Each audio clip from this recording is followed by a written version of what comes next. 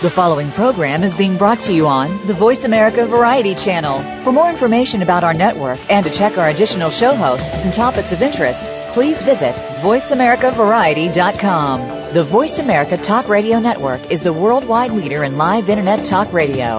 Visit voiceamerica.com. The views and ideas expressed on the following program are strictly those of the host or guests and do not necessarily reflect the views and ideas held by the Voice America Talk Radio Network, its staff, and management.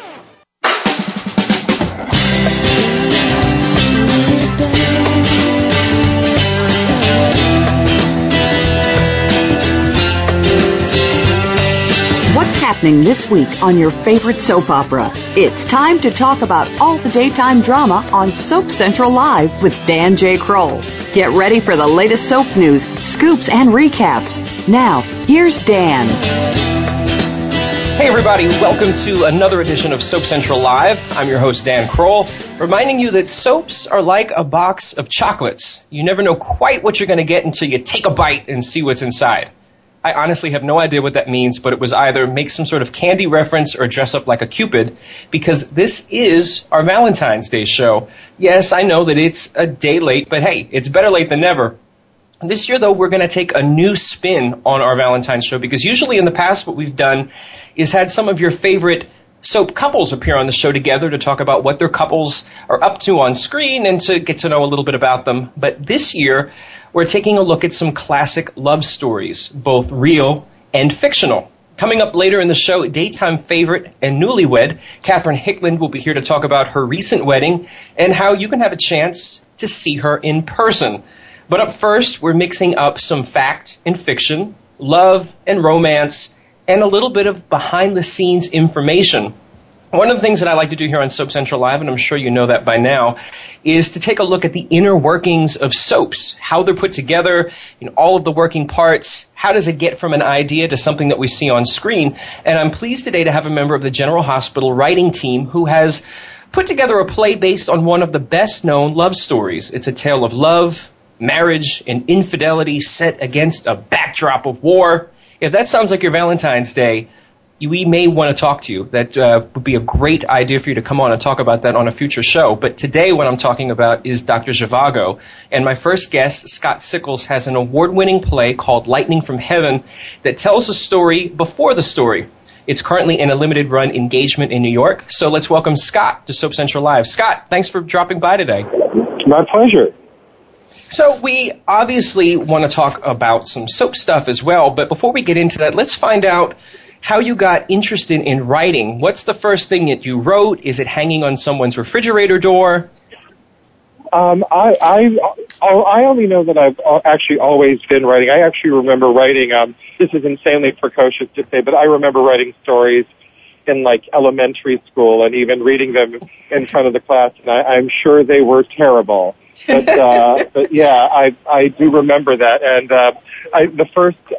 this is totally inappropriate for the time. I believe I was in the 5th grade, and I wrote my first, we'll call it a play for lack of a better word, but it was in fact a send-up of The Exorcist, which had just aired. It made its broadcast premiere. I was 10. I don't know why I was allowed to watch it. But it was very interesting because, there's a lot of profanity in the film, and instead of bleeping it or dubbing it, they just cut it out, which made the movie even scarier because there were these long silences. And I ended up doing a 10-minute spoof of it or something, maybe a 5-minute spoof of it for the elementary school talent show. And sadly, we never got it together, so it remains unproduced to this day. Oh, maybe you can take a look at it a couple of years later here and bring it back for the masses to see. Oh, yes. If only I knew where it was. But, yes, it is somewhere in Pennsylvania, most likely yellowing away. Well, be on the lookout for it. Of course, when you least expect it, that's when it sort of pops up. But let's go from talking about writing plays for elementary school to when you decided that this was something that you could do for a living. When did you decide that writing was the path that you wanted to pursue professionally? I think it was in college. I had taken some intro to drama courses and playwriting courses, and my instructor was very, very supportive. That was Kathleen George at the University of Pittsburgh, and I went from there to Carnegie Mellon, where Arthur Jerome was chiefly my main instructor, and they were all very encouraging, and especially at a program like CMU, they really they're not there to teach you a hobby; they're there to teach you how to pursue this professionally, and that's right around the time when I guess I decided to pursue this. I originally wanted to write movies, and I think a lot of us start out, we really want to write screenplays. And I remember I wrote with a friend of mine. I wrote a screenplay in high school, and it was handwritten on like note paper. But and that is probably somewhere near the Exorcist spoof in the storage space. But I wanted to get into screenwriting, and then the more I learned about screenwriting, the more I learned that it was next to impossible to get that produced, especially if you are still in your late teens or early 20s. And I turned to playwriting, and I found out that actually there were people who were willing to produce my plays on a small scale in my hometown of Pittsburgh, and I actually became a producer of a small theater there, and we did my plays, we did other people's plays, and it wasn't until I moved to New York and really started trying to break into the industry that I was able to start trying out for television and daytime. Well, just before we move on to talking about daytime, I'm wondering, you made it sound as though there were a lot of people who were supportive. I know that there are some folks who maybe don't consider writing to be a serious job. Was there anybody who gave you a hard time or told you that maybe you should, go to the Bloomingdale's accounting school or anything like that? When I told my mother that I had gotten into a very highly competitive dramatic writing program, her first response was, "Maybe you should try being a teacher." And I'm like, "No, that's not the correct response to that." But we've discussed that. But most people, I was so actively doing it that I don't think I had time to notice too many objections. My dad was always, he always wanted me to have a fallback. He always thought I was good at computers because he wasn't. But I'm not. But I know how to use one, and that apparently made me look like a genius. But I actually started out studying for psychology and social work, and when I was an undergrad, but really the theater bug took over, and I think I've just been kind of going nonstop with it ever since. Well, there's an obvious segue in there between The Exorcist and psychology and sociology to soaps. So how did you go from the elementary school to Carnegie Mellon to being part of our wonderful world of soaps? Well, it's interesting. It's epic, actually. I'll try to be concise. We were doing a play of mine actually at the workshop about 10 years ago. The Workshop Theater Company is where my play is currently going up in Midtown Manhattan on 36th Street. And we had done a play of mine, and the director said, "Well, why don't you write for television?" And I'm thinking, yeah, why don't I just do that? What a great idea. I had forgotten that was an option. Now, and then after that, I realized, wait a second, I was a represented writer at the time, and I figured, you know what, why not pursue this? Because I had an interview at NBC, just sort of a get-to-know-you interview, when Another World was still around, and so we decided to revisit this, and I was ABC asked me to write a sample, and this was in, I believe, 2001, and they were considering me for their writer development program, and which is an ABC daytime thing, and it's an amazing program. But they needed me to write yet another script to be considered because a year had passed and the show had changed. I mean, a lot happens in a year on a soap, and I was writing all my children samples at the time. And then eventually I got into the program with a number of really good people, including Aida Kroll was in that program with me. and Tom Casiello, who are both fixtures in daytime, or at least well-known daytime names. And Lee Taggart Ratcliffe was the teacher, and she's written on every soap. And it was an amazing experience. And then that was in 2003. And then over the next few years, I wrote a number of samples. I had a little trial run at One Life to Live, but it didn't pan out. And then it's daytime. Things change. Regimes change, and the network was always very supportive of me. And they and folks at the show who were friends of mine encouraged me to try again, and I did. And then they brought me on as a trainee for writer development trainee for a year, and then they put me on staff as a scriptwriter. And that is the entire saga in believe it or not, that is the concise version of it. Well, of course, I mentioned that you're currently working on General Hospital, but having been on One Life to Live, let's go back to our little Valentine's Day theme here. What are some of your favorite One Life to Live couples? Hands down, my very favorite One Life to Live couple was Kish. It was Kyle and Fish because the story really resonated with me. I was actually in the room in the writers' room during the early stages of developing that story, and I got to hear a lot of the discussion that was behind it and a lot of the planning, and even threw my 2 cents in once in a while. But it was just a really beautiful thing to watch and to really look at the process when you want to get you find a couple that you want to get together, and especially couples who don't have a lot of backstory on the canvas. I think the first thing we seem to do is try to figure out their best obstacle, because when you're writing 250, 260 hours of continuous drama in a year, you need to attenuate the stories a lot. You need to stretch it out. So it was really interesting to see how the first thing we did to get Fish together was to find out how to keep them apart.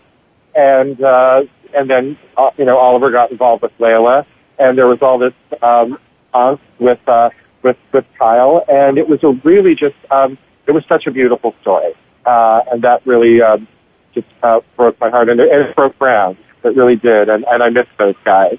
And my other favorite couples on the show, I think Dorian and David, of course. I loved writing. I just loved writing Dorian and David because you could just go nuts and say almost anything, and they're also two really great improvisational actors, so they would build upon the foundations that you would lay for them, and I was always a John and Natalie fan, a big Jolie fan, so when we were getting that couple together again near the end there, that was really exciting. You mentioned when they were developing the storyline for Kish, for Kyle and Fish, that you were there in the early stages of development. That makes me wonder something that a lot of soap fans have asked over the years.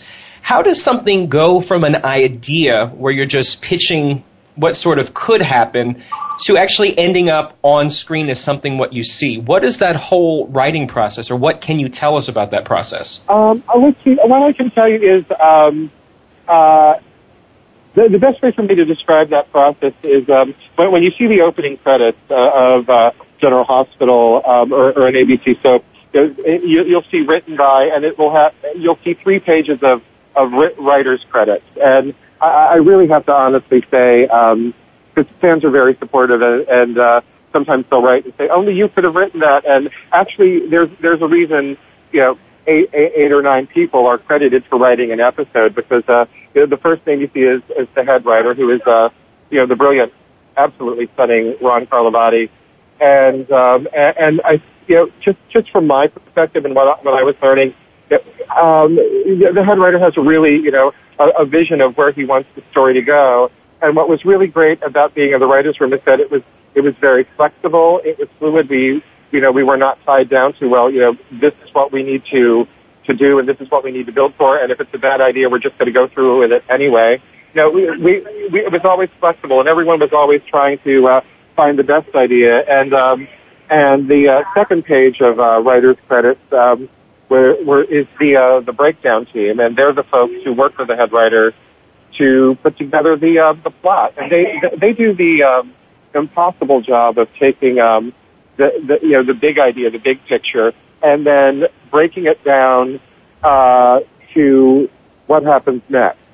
They figure out they see where we've left off in the last episode that we wrote, and they really do this. And it takes hours and hours, and it was astonishing to watch because there's a lot of creativity and there's a lot of silence and there's a lot of talking and throwing ideas around, and you can spend an hour on a story and then realize, oh wait, that's not going to work, and just sort of wipe it off the whiteboard. But they really come up with what's going to happen day to day, in each storyline in each episode, and they all kind of do that together. And then the breakdown writers individually break those storylines down scene by scene. What's going to happen?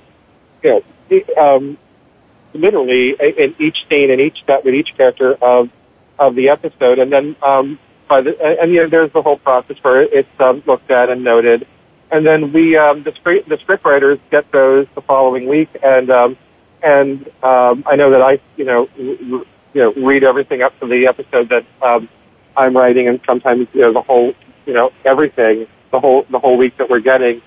And then it's our job. What the scriptwriters do is sort of take the breakdown, which is a prose version of the episode. It's like a weekly exercise in adaptation, where we're trying to turn this really interesting description that's almost a novella sometimes, and sometimes they're very detailed, sometimes they're very broad, and we really try to make it our own while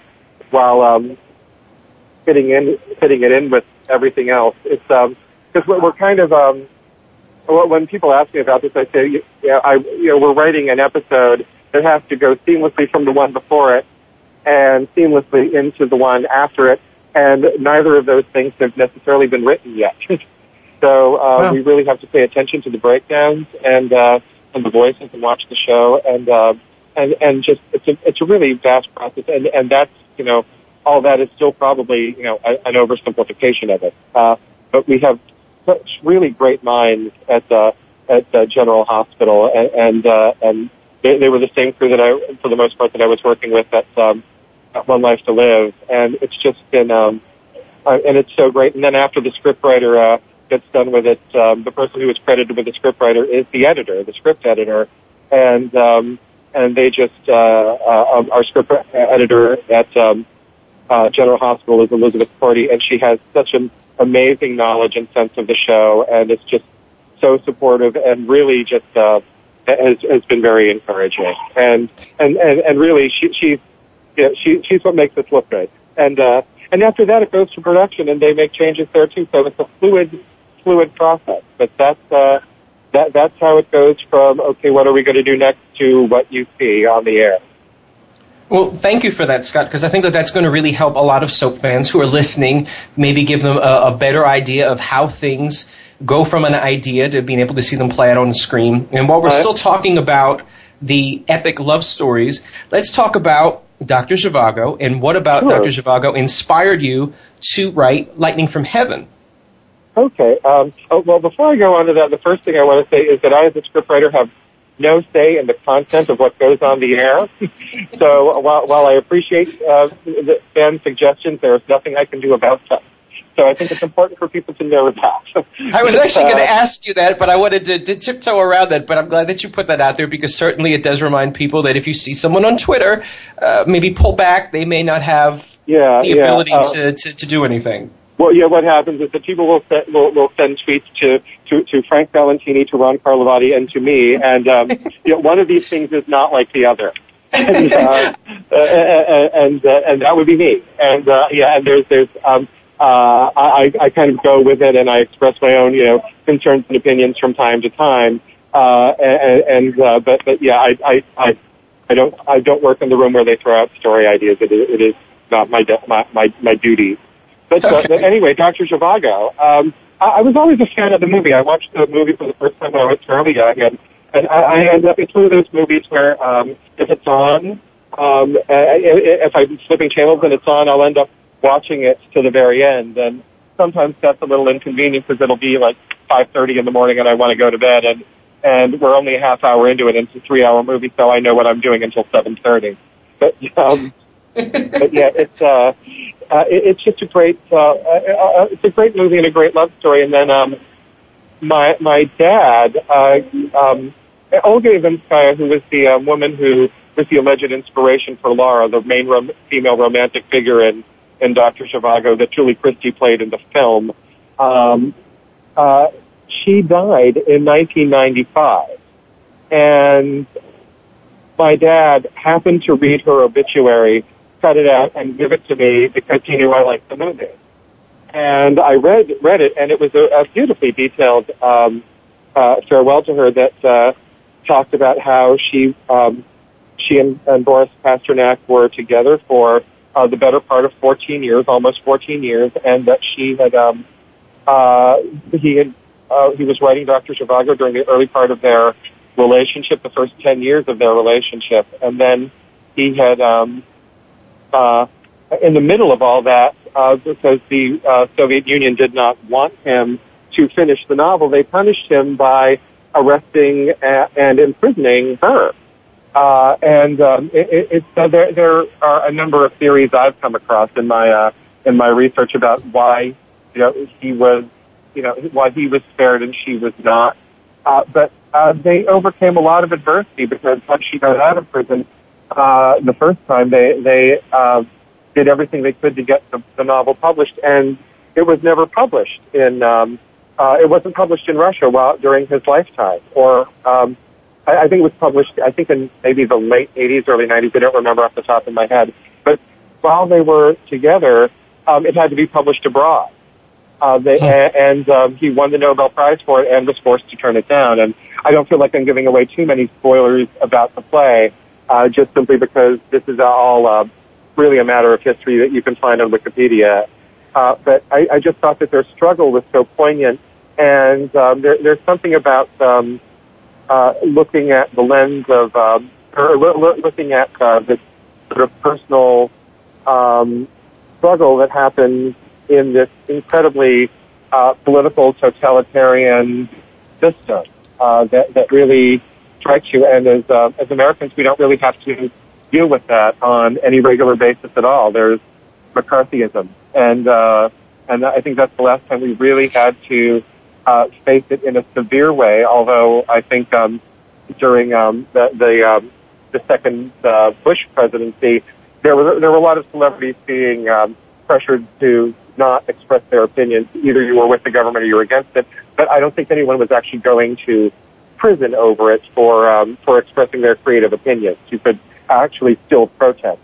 And but in the Soviet Union, especially during Stalin and even during Khrushchev, you really couldn't do that. And then then there's even the recent news story about a certain musical group whose name I'm not sure I can say on the air, who was held in custody there. It was really you have to wonder in a post-perestroika world how much has actually changed. Well, I see that we're almost out of time for this segment, but I quickly want to go back to mentioning something that you and I talked about before we came on air, is that you originally started your work on Lightning from Heaven back in 1999, but you set it aside for a little while and came back to it. What was the inspiration to coming back to it after about a decade or so? I had actually, like we were talking before, it had a couple of productions in 99 and 2000, and it won a lovely award, the Julie Harris West Coast Beverly Hills Theater Guild Award, which was a great honor. But I was never quite satisfied with some of the aspects of the play, and I kept having readings every 2-3 years to revisit it, and I kept getting stuck in the same place. And then when I had to when I wanted to do another one, the director I had been working with was no longer available, and there was another director who had been wanting to work with me on projects, and we worked together on one act before, and we decided to tackle this together. And it was really good to have a fresh perspective on the material, and just working on it before, we really took it in really great directions previously, and then we sort of deconstructed some aspects of it and just tore the play apart and put it back together this time. but it was really just getting new perspectives and having some time away from it helps. And it really is. After a while, you look at a play. At least I do.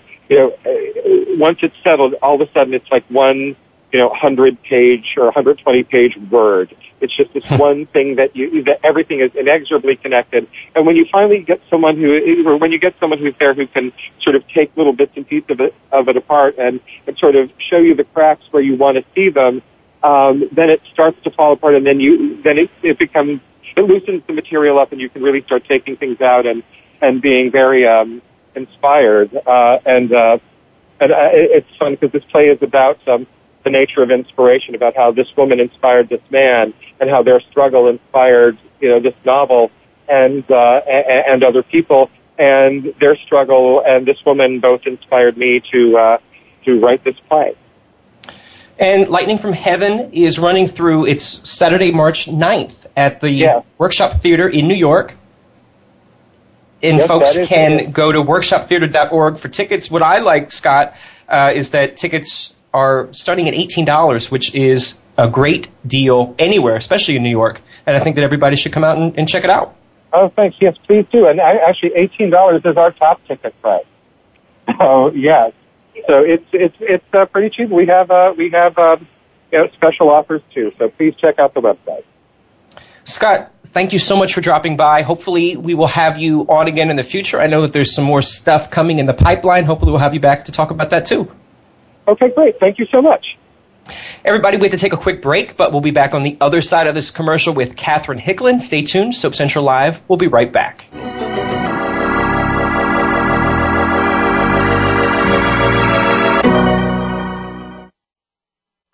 Streaming live, the leader in Internet talk radio, VoiceAmerica.com. Hey, soap fans, are you looking for the inside scoop on your favorite daytime drama series? For 15 years, soap fans have looked no further than SoapCentral.com. Every day, SoapCentral.com has comprehensive daily recaps of all the happenings on your favorite soap operas. Take a sneak peek ahead with the scoop for spoilers and previews, or share your thoughts with soap fans from around the world on our bustling message boards. If you're looking for a little history or just looking to settle a bet with a friend, check out hundreds of character profiles and actor biographies. Now you'll be able to know who slept with who and who's come back from the dead the most times. Plus, exclusive interviews, red carpet coverage of the daytime Emmys, and much more. Whether you watch The Young and the Restless, General Hospital, All My Children, or any of the other soaps, SoapCentral.com will keep you tuning in tomorrow. When you look at something that's been designed, whether it's clothing, architecture, or a work of art, do you stop and wonder about the inspiration and thought process that went into the design? Tune in to Dishing the Dirt on Design with hosts Ann Asher and Eleanor Schrader-Schappa. We'll take the mystery out of the creation process, along with revealing the backstory from art to fashion to travel and so much more. Listen to Dishing the Dirt on Design every Wednesday at 4 p.m. Pacific Time, 7 p.m. Eastern Time on the Voice America Variety Channel. When you talk about the subject of bullying, it's not just the person being bullied who is dealing with complicated issues. It's also parents and teachers. Bullying has even taken a new turn with social networking, negative images, and even reality TV. Tune in to One Word Nation Radio with host Jessica Brookshire. We'll put the issue of bullying front and center, going beyond the classrooms and hallways of our schools to help empower and protect youth and their families. Listen every Monday at 3 p.m. Eastern Time, noon Pacific Time on the Voice America Variety Channel. Stimulating talk gets those synapses in the brain firing really fast. All the time. The #1 Internet talk station where your opinion counts. VoiceAmerica.com.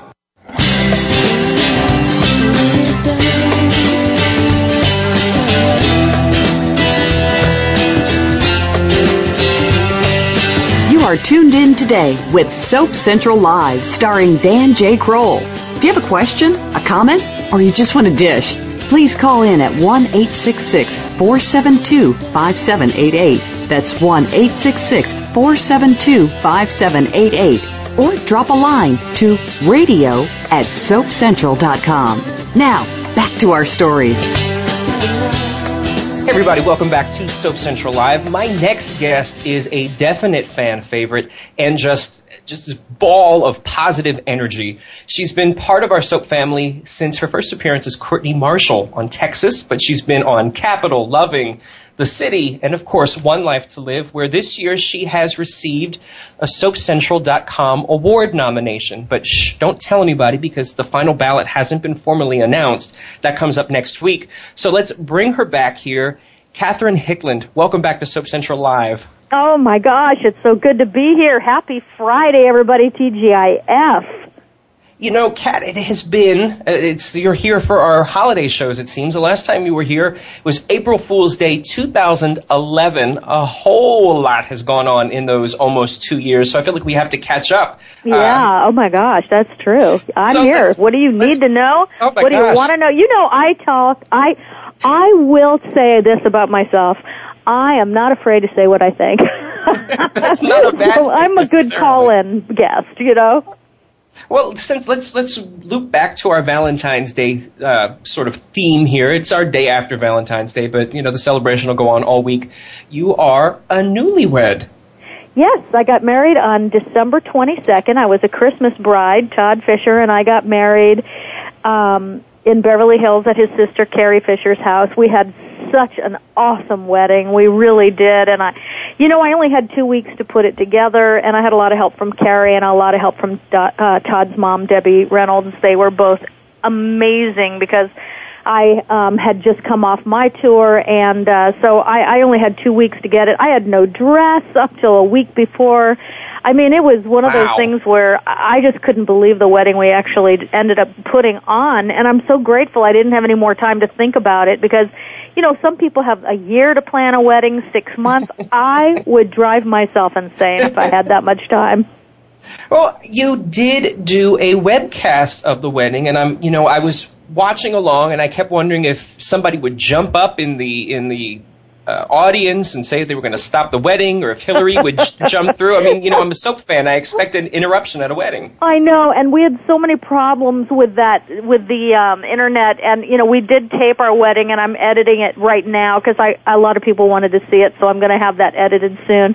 But that's funny you should say that because, Michael Knight, my former husband and very best friend in the world, was at our wedding, and I remember, I walked up the aisle. My brother walked me up the aisle, and instead of our backs being to the congregation, we actually decided that we were going to face the congregation for the entire ceremony because what is that you're looking at the back, It's more interesting to see what's going on the face.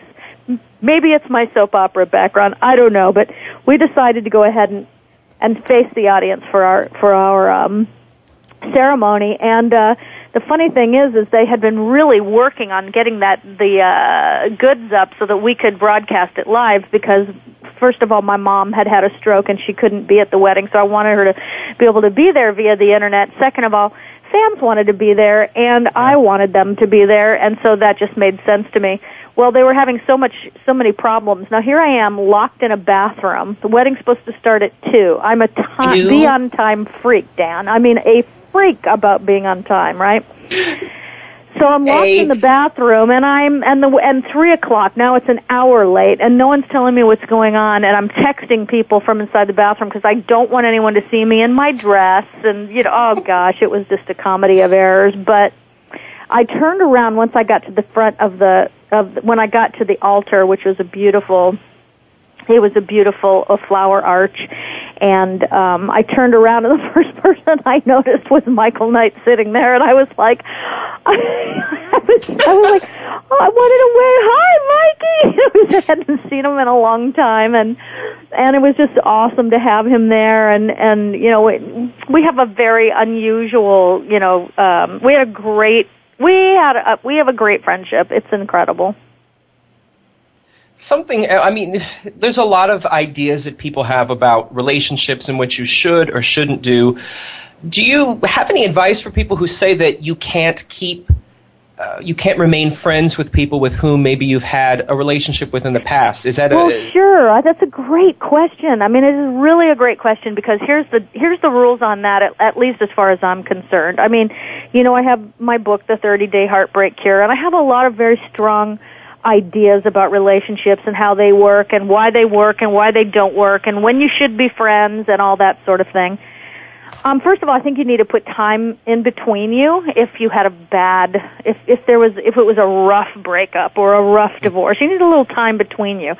Michael and I did not have that. We had a very loving, kind, and honorable divorce. And so we didn't, there was no time lapse. We saw each other right away. We weren't mad at each other. It's a very unusual situation.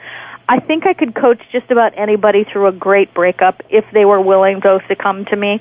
I've done it many times, but I mean, there is a certain way you have to behave, and both people have to do it, and there's the trick. Now, when should you be friends? If someone treated you with dignity and with respect and love to the end, that is a great indicator that you may now not just end the relationship, but begin it again as friends. So the relationship dynamics change. I'm not a fan of friends with benefits. I'm not a fan of sleeping with your ex. I think that all that is just problematic, and it's making you unavailable. And I know a lot of people get addicted to their exes, even if it wasn't good. But the only way you can really be friends with somebody is if they treated you and you treated them with kindness and respect, love, and dignity. And then there's no reason you can't be friends, no reason you shouldn't be friends. And that's how I feel about that.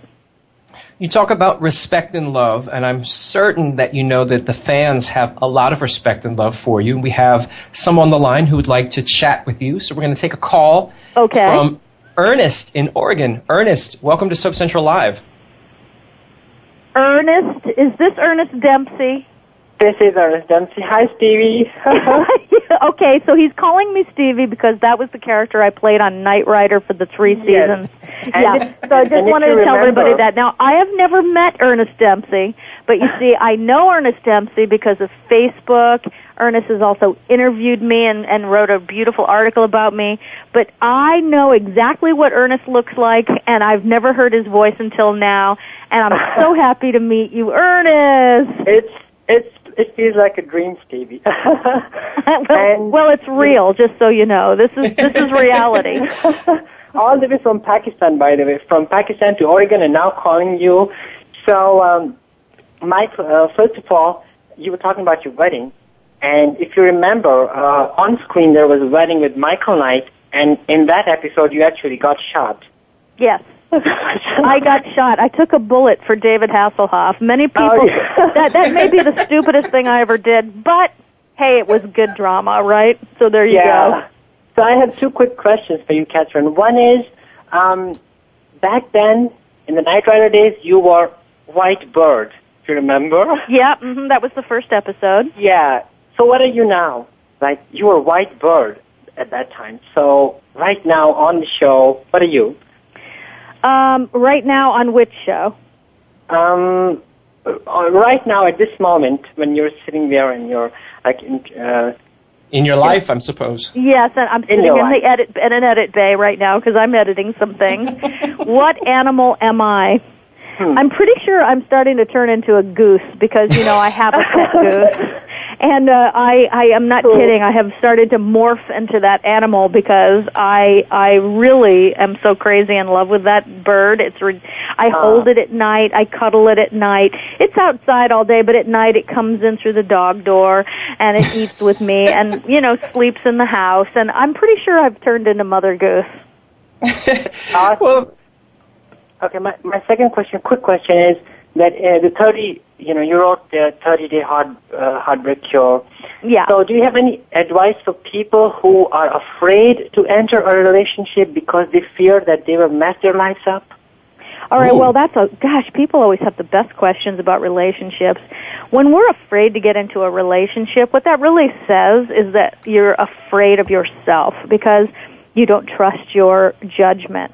And, that's really an illuminating place to be, because the second that you say, gosh, I'm afraid to care or love, or I'm afraid to get involved with somebody on a deep level, it's a really great moment in your life, because it's the moment that you go, and I don't want to feel like this anymore.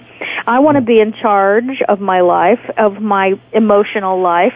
And so therefore, I'm going to get to know myself so well, and I am going to get to know why I'm afraid, and I'm going to change all of those things, and I'm going to make myself like foolproof, meaning you get to, in the 30-day heartbreak cure, I talk about dangerous personalities and how to read people. And the reason that that's so important is because you can save yourself a lot of time if at the time you're dating somebody, say you're going out on your, how the first 2 weeks of dating, people are trying so hard to tell us about themselves, and we are just not listening. We are so busy being infatuated by the way they look or the way they seem or the way they sound that we miss all the twinkling row of red flags that are in front of us. So I just say, get to know yourself, get to know your limits about how you feel, what you're going to put up with, what you can do, what you won't do, what you want in a relationship, and then learn how to read people. There are so many great books about it.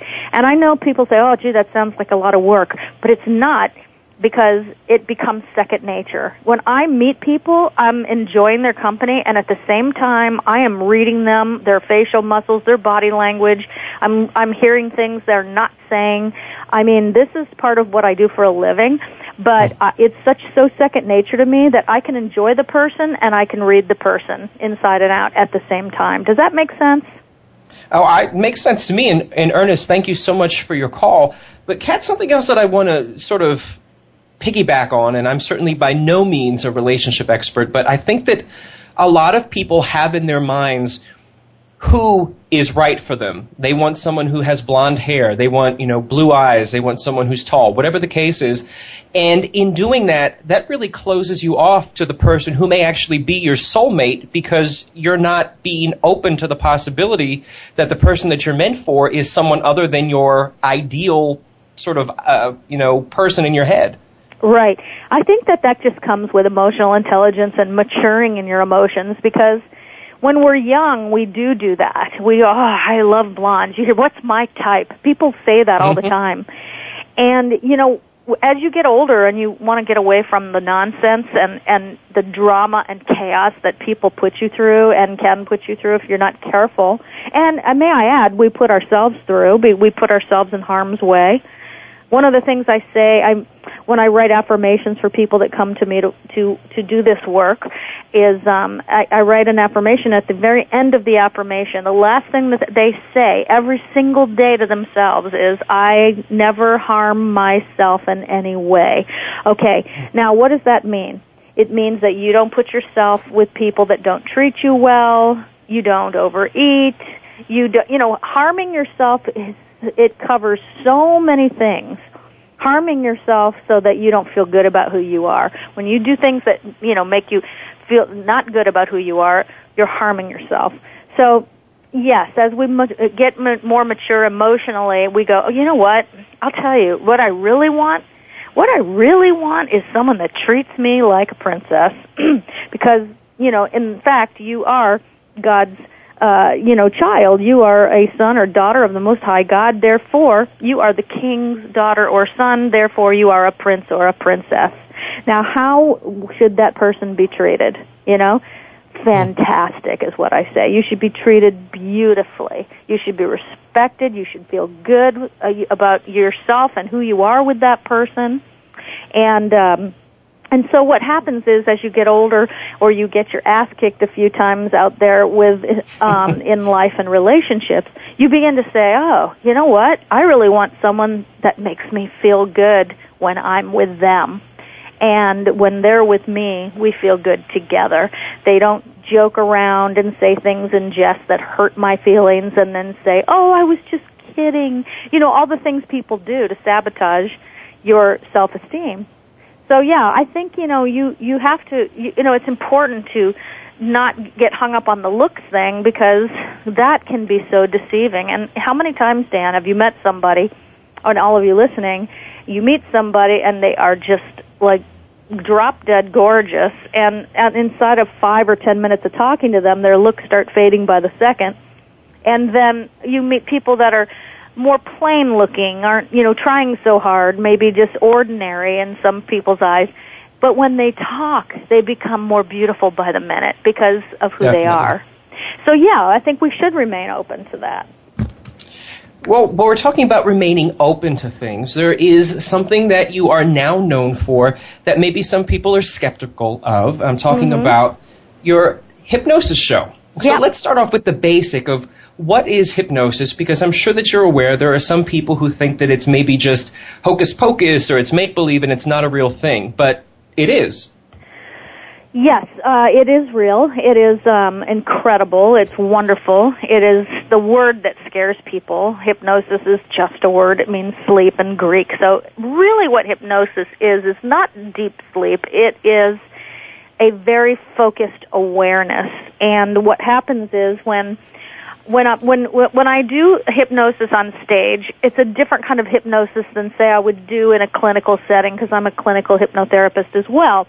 It's two different ways of working. Now, when I'm on stage, which I will be all this summer, starting this week, and when I'm doing that, what I'm doing is I'm taking 30 people. I'm going to take them and I'm going to focus their awareness. I'm going to relax them down, focus their awareness, get them focused on me and the sound of my voice and the things I say, so that they stop the chattering in their mind. They aren't hearing sounds in the room.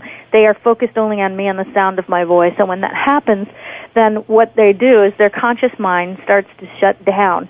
And that's what we want, because the subconscious mind is the back of your mind, the creative part of your mind. That is wide awake 24/7. It records every single thing you've ever heard, everything you've ever experienced, every single thing you've ever felt. So that part of your mind is who I want to play with, because it's childlike by nature, doesn't know truth from lies, doesn't know real from fake. It's just a fact machine. So when I make a suggestion to somebody that's in hypnosis, they hear me. They're in hypnosis. But their conscious mind is asleep, their subconscious mind is awake, and I am giving suggestions to the subconscious mind. Now, generally what happens is that the people will say to you, they'll say, well, what was it like? And I know what it's like, and this is what they will say. They'll say, it is like, I hear everything she says. She says, do this. I had to do it. I couldn't help myself. They open their eyes. For the whole show, their eyes are open just about.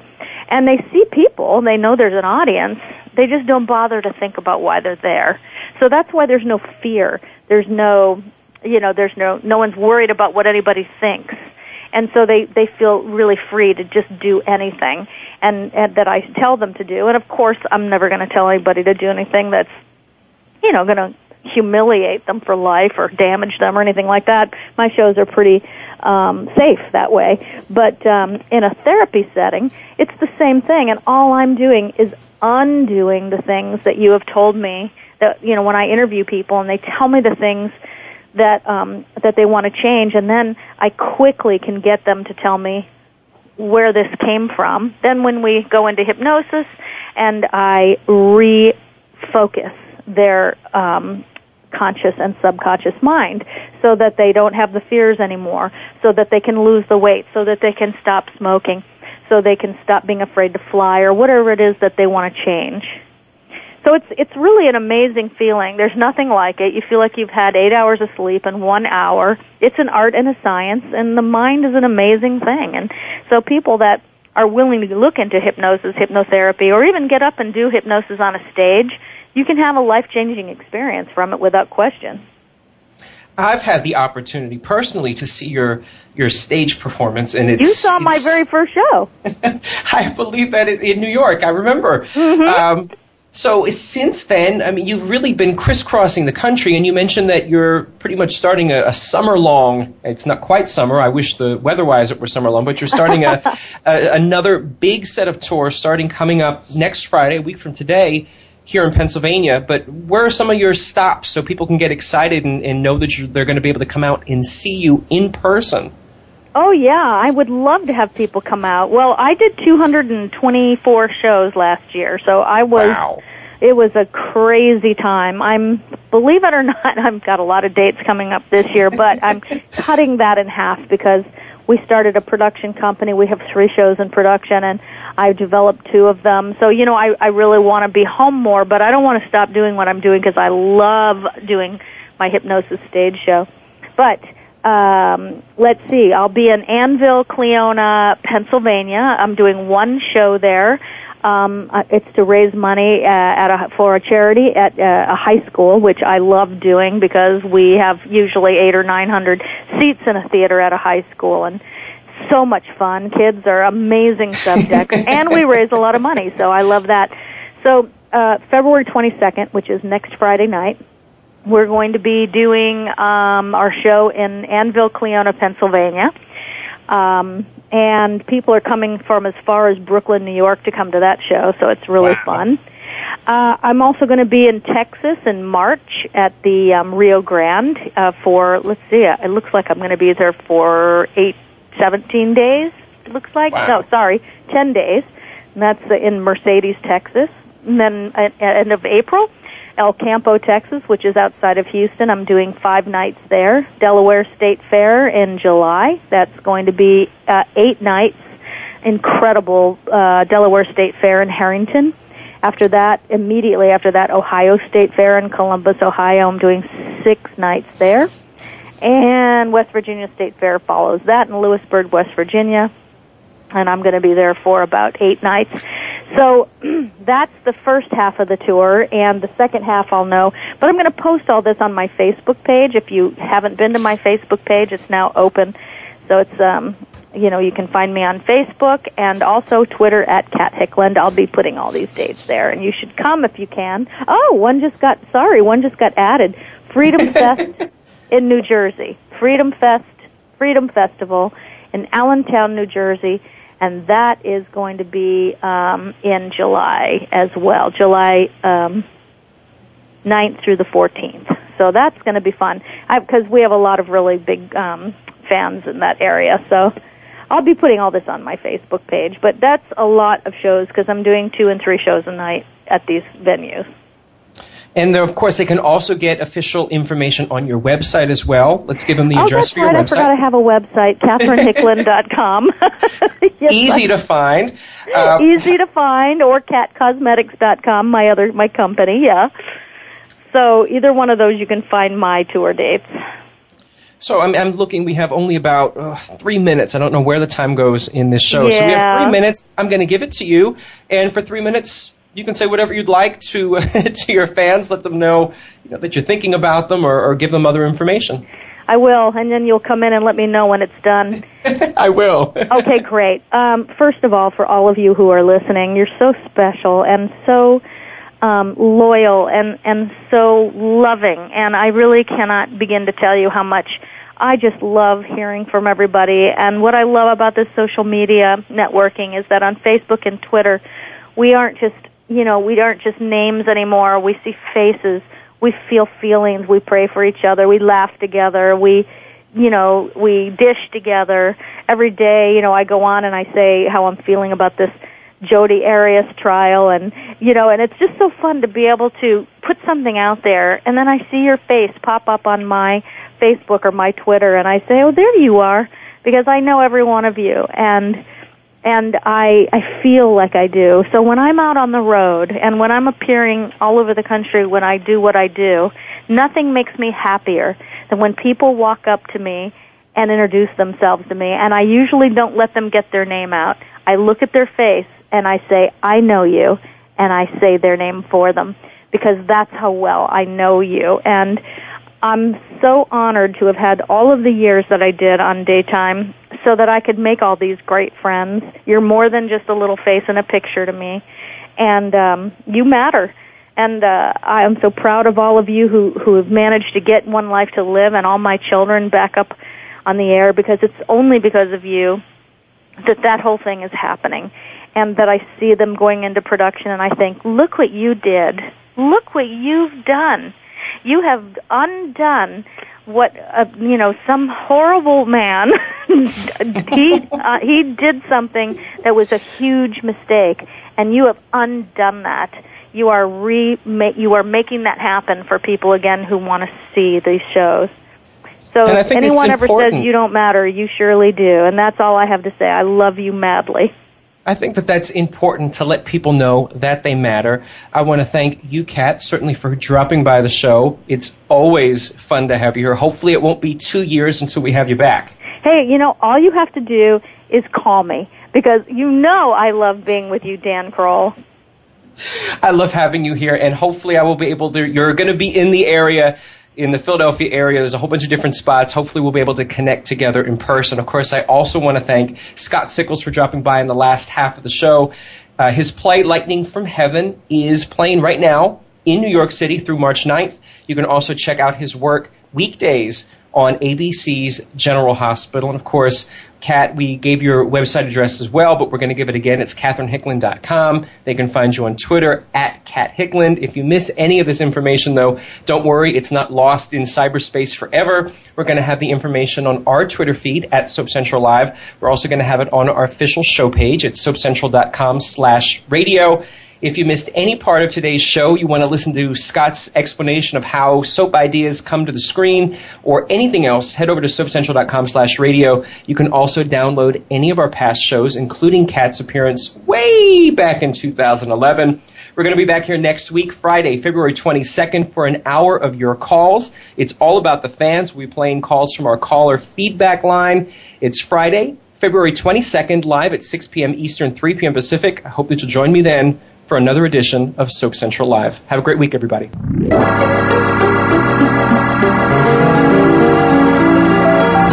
Join us next time for the continuing story of all your favorite soaps. Tune in next Friday at 3 p.m. Pacific Time, 6 p.m. Eastern Time for another edition of Soap Central Live on the Voice America Variety Channel.